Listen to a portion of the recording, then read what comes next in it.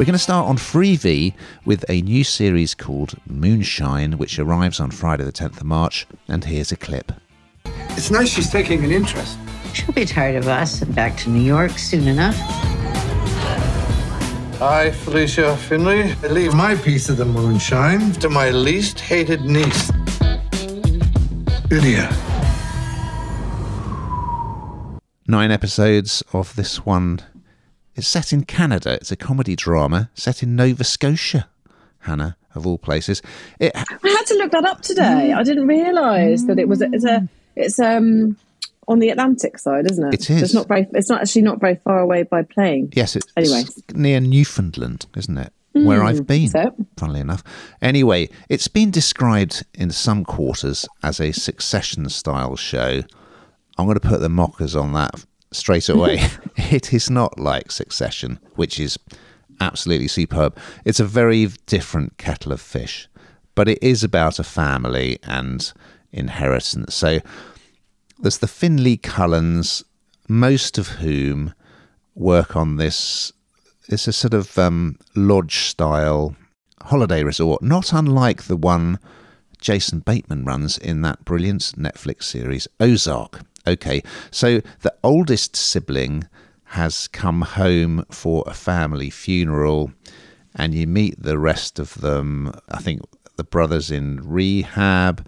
One sister's kind of a local DJ, which doesn't really ring true. And then, she's a stepsister, half-sister. Another sister really resents the one who's gone away. She's called Lydia, the one that's gone away and come back. She's a celebrity architect who's married with kids. Anyway, long story short, it's the aunt's funeral, and then there's the announcement of the will.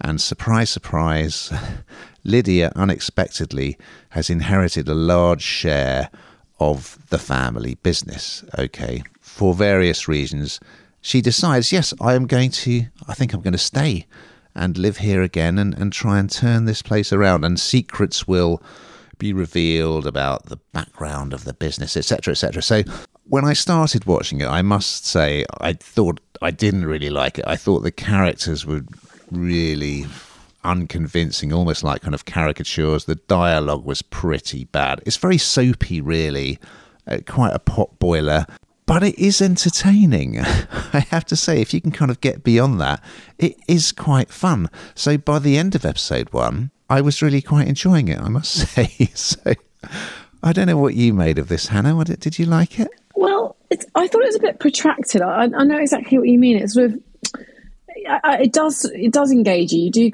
you get very quickly reeled in when you're not expecting it to. I thought it was quite chaotic. It's quite dramatic at times, and obviously I do think there are elements. I think probably the reason that we are a bit more hooked than we think we should be is there are kind of themes that running through it that we probably all relate to, whether it's sibling rivalry or, kind of relationship troubles or what have you. But I think at any one given moment are you sitting there relaxed, suddenly your head's turned somewhere else because there's another something going on or you're finding something else out. So, and that's what I mean by a bit chaotic. So I think it's sort of quite dramatic, and it's just, it is quite engaging, and I feel sort of more engaged than I should do with it, I think.